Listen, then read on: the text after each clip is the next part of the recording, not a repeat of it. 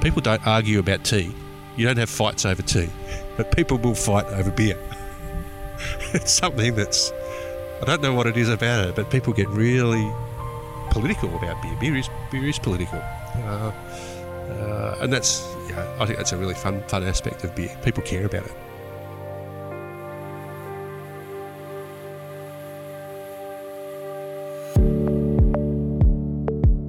This is The Producers. I'm Danny Vallant. Some producers want their product to go far afield, to make a mark beyond their own region, nationally, perhaps even internationally. Doug Brook from East Bendigo Brewing Company isn't interested in that. He wants to make beer for his local community and offer a point of difference for visitors to the region. A home brewer from way back, he has a corporate engineering background but left to do his own thing. The path to small business manufacturing success isn't smooth, but he loves the independence, the industry, and the way it keeps him anchored in his hometown. Yeah, so I'm Doug Brook, and I'm the part owner of Brooks Beer and the East Bendigo Brewing Company, as we're now known. We make beer, so we've been making beer here for about 7 years now. We make a range of beers, primarily for our the local drinking market. So we want to connect with what locals are interested in drinking. I don't think you can really build a business if you don't. And hopefully we've got a range of beers that everyone finds some interest and acceptance of. Doug always loved beer. He liked making beer.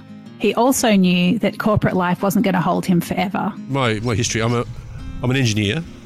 I worked most of my professional career in big companies. I worked for BP for 20 years and Shell and Qantas at various times, but I'm a home brewer. Like that's my origin. I've got an engineering qualification, so I'm pretty familiar with machinery and moving things at an industrial scale. So that a lot of it does come fairly naturally. But I was aware all through my professional career that I would reach a point where I just didn't want to work in a big company anymore. And the longer you do it, the more it became apparent to me that those are just not fun places to be when you're in your 40s or older. Don't get me wrong, I had great fun when I was in 20s and 30s, worked all around the world. They paid me a shitload of money. But as I got older, I just wanted to do my own thing. And this seemed to be one of those, I had enough passion for it. If you're a business owner, you've got to have that, because you're going to run into rough times. You're going to be times when you want to crawl under a table and cry. And what gets you out of that is reminding yourself why you're in it and that you do actually like it and you can work through those issues and build something from it. So I was smart enough to know I had to have some passion to do what I wanted to do, and eventually got the opportunity to make, it was the right time to leave work professionally, had some money to get it started, so jumped in and did it. I think like a lot of business owners, small business owners in particular, if you looked them in the eye and said, if you know now what you knew at the start, would you have gone ahead? And I think we wouldn't. I think it's a necessary part of starting a business that you actually have to be a bit naive about all the issues. If you knew too much, you just wouldn't take a risk. Humans and beer. It's a long love affair that dates all the way back to the start of agriculture and human settlement. The thing I really like about beer is that it is so intimately connected with our culture, right back to the very start of when humans stopped being hunter-gatherers and actually built a house.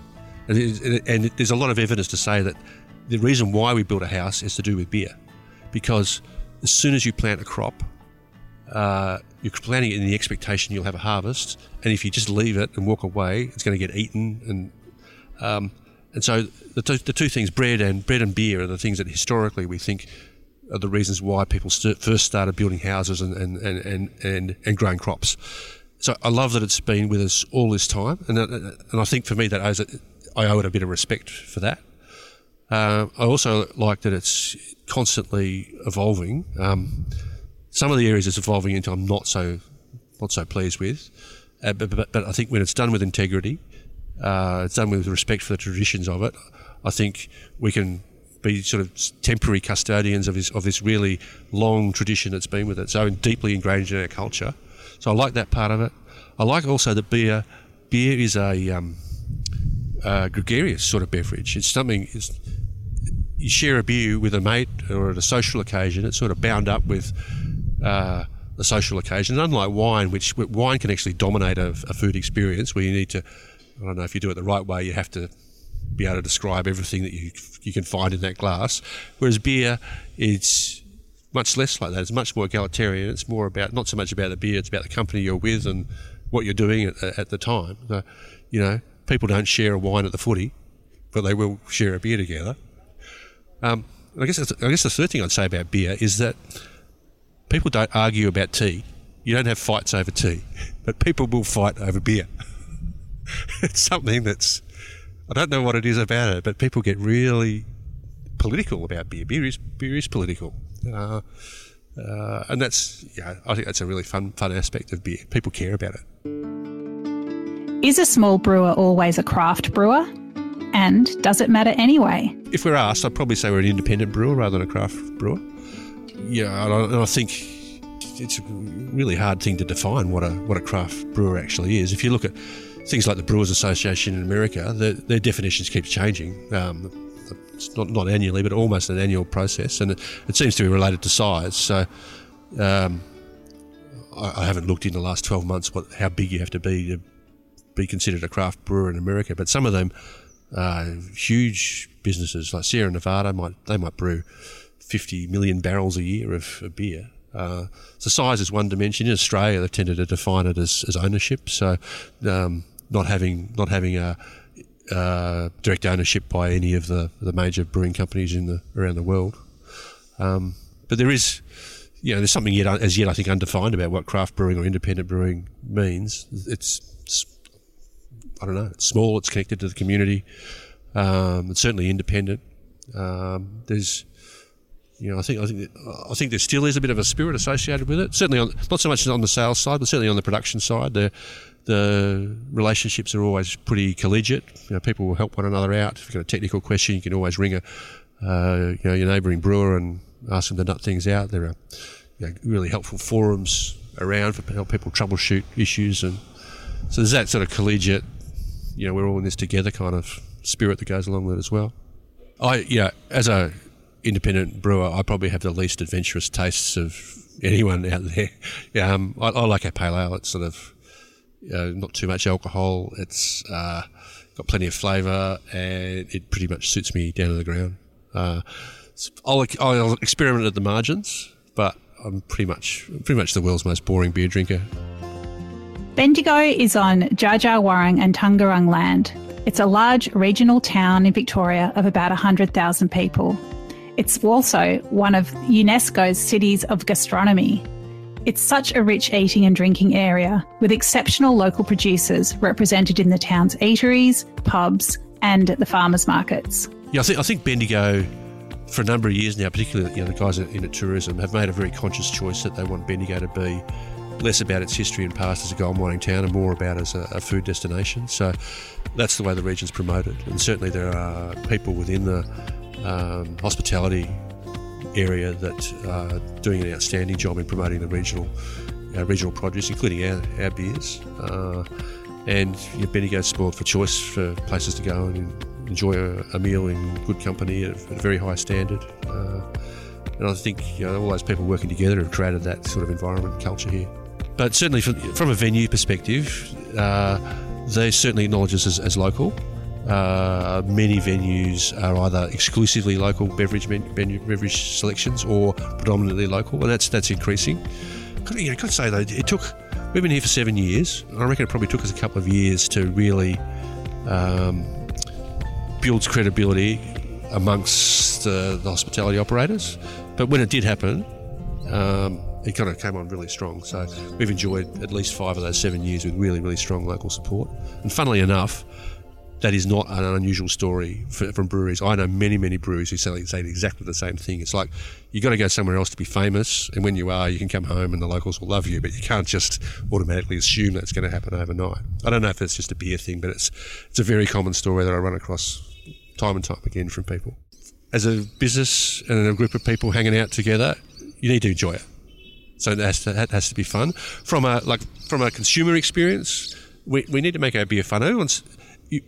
I don't think we could be successful as a business if we didn't offer people a regular reason to come back and keep trying our beers and try something that's a bit different and fun. So that's why we do our special release beers, is to I guess reward people, reward ourselves and the people by doing something fun, and also give people who may not have experienced our beers recently a chance to come back and try something fresh from the start.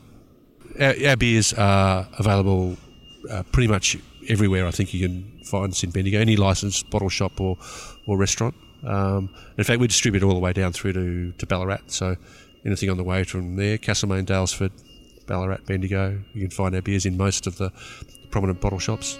East Bendigo Brewing Company has a classic range of lagers and ales, but they also innovate constantly. They keep their community engaged with options like barrel-aged beer and one with a name that even Doug finds hard to say. I think we brew 7 beers that we make all year round. So, and they range from, we do like a standard draft style lager. We do our American Pale Ale, which is my favourite. We do an IPA, which is an India Pale Ale, which also quite like. It's got a very hoppy kind of beer. We do a Bendigo Pale Ale, which is it's a little sort of more middle of the road style pale ale, not quite as hoppy as our American. We do an extra pale ale. Extra pale ale means a pale ale with something a bit extra. So it's a little bit higher in alcohol. We try to do something cool with the colour, so it's a really intense orange colour, and it's got a bit more hops than a normal pale ale. So we call it an extra pale ale. We do a range of special releases as well. So we've just released it's a beer with a weird name. We couldn't think of a better one, so it's just called #EBBCDDHIPA, which means it's the East Bendigo Brewing Company Double Dry Hopped Imperial Pale Ale. I think that's what it's called. We couldn't think of a better one.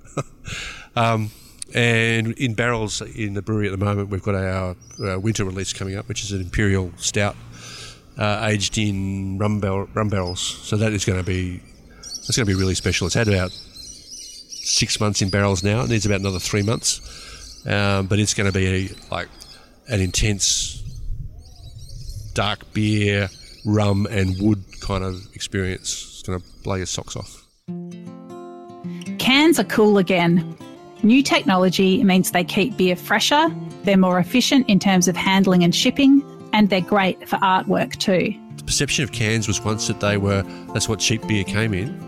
I think what's changed is, firstly, the can technology has improved a lot. So from our perspective, dissolved oxygen is what destroys beer, and even in minute levels, so down to 20 or 30 parts per billion will make a beer stale.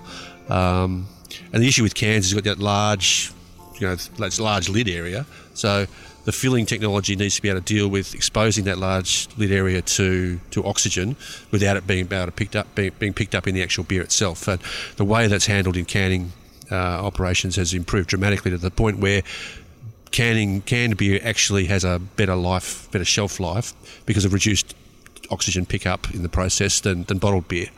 So that's one aspect. The other aspect is actually pretty interesting. Well, to me anyway, is how you drink the beer. So people have often complained that canned beer tasted differently, and it's actually not the can itself. You pour a bottled beer and a canned beer into a glass and then experience them both together in a glass. You won't be able to pick a difference. But when you hold a metallic can close to your nose, so you're smelling the aluminium and you're tasting the beer, and together your brain is going, tastes metallic.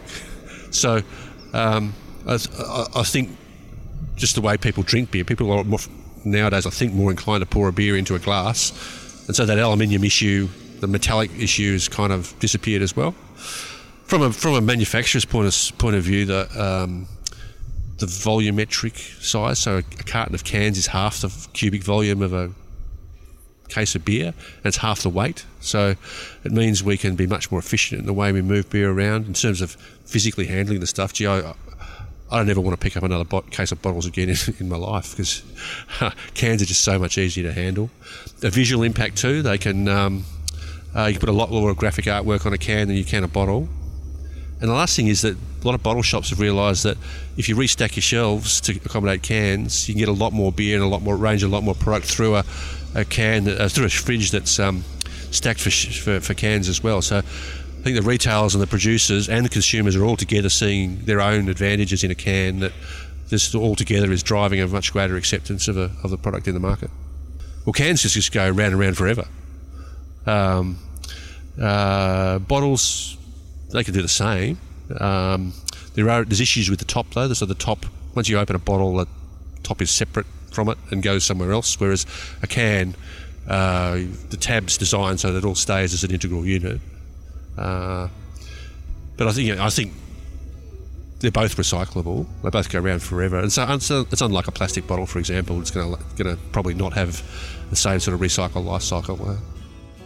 The pandemic upended life for many food producers, but Doug's view on it is quite surprising. I think the highlight of our journey so far was actually going through COVID. The COVID experience just devastated our business. When the pubs were shut, about half our sales were keg sales, and so we lost that instantly overnight. And then there's not a lot of prospect of, not a lot of certainty anyway about when we might actually get that back. And I've got to say, had it not been for JobKeeper at that point in time, we wouldn't still be here. So through that experience, I decided we are not going to come out of this the same way we went in, and that is to say, we're not going to limp away back to some sort of normal situation where we just recover what we had when the whole thing hit us. And where that led us is into a partnership with Roy, who's our new partner, and a new business name. So that's where East Bendigo Brewing Company came from. But it is cemented in a new partnership that we formed through that. And that's allowed us to rebrand, move all our product into cans, have a much greater ability to focus on the market because we're now a bigger team.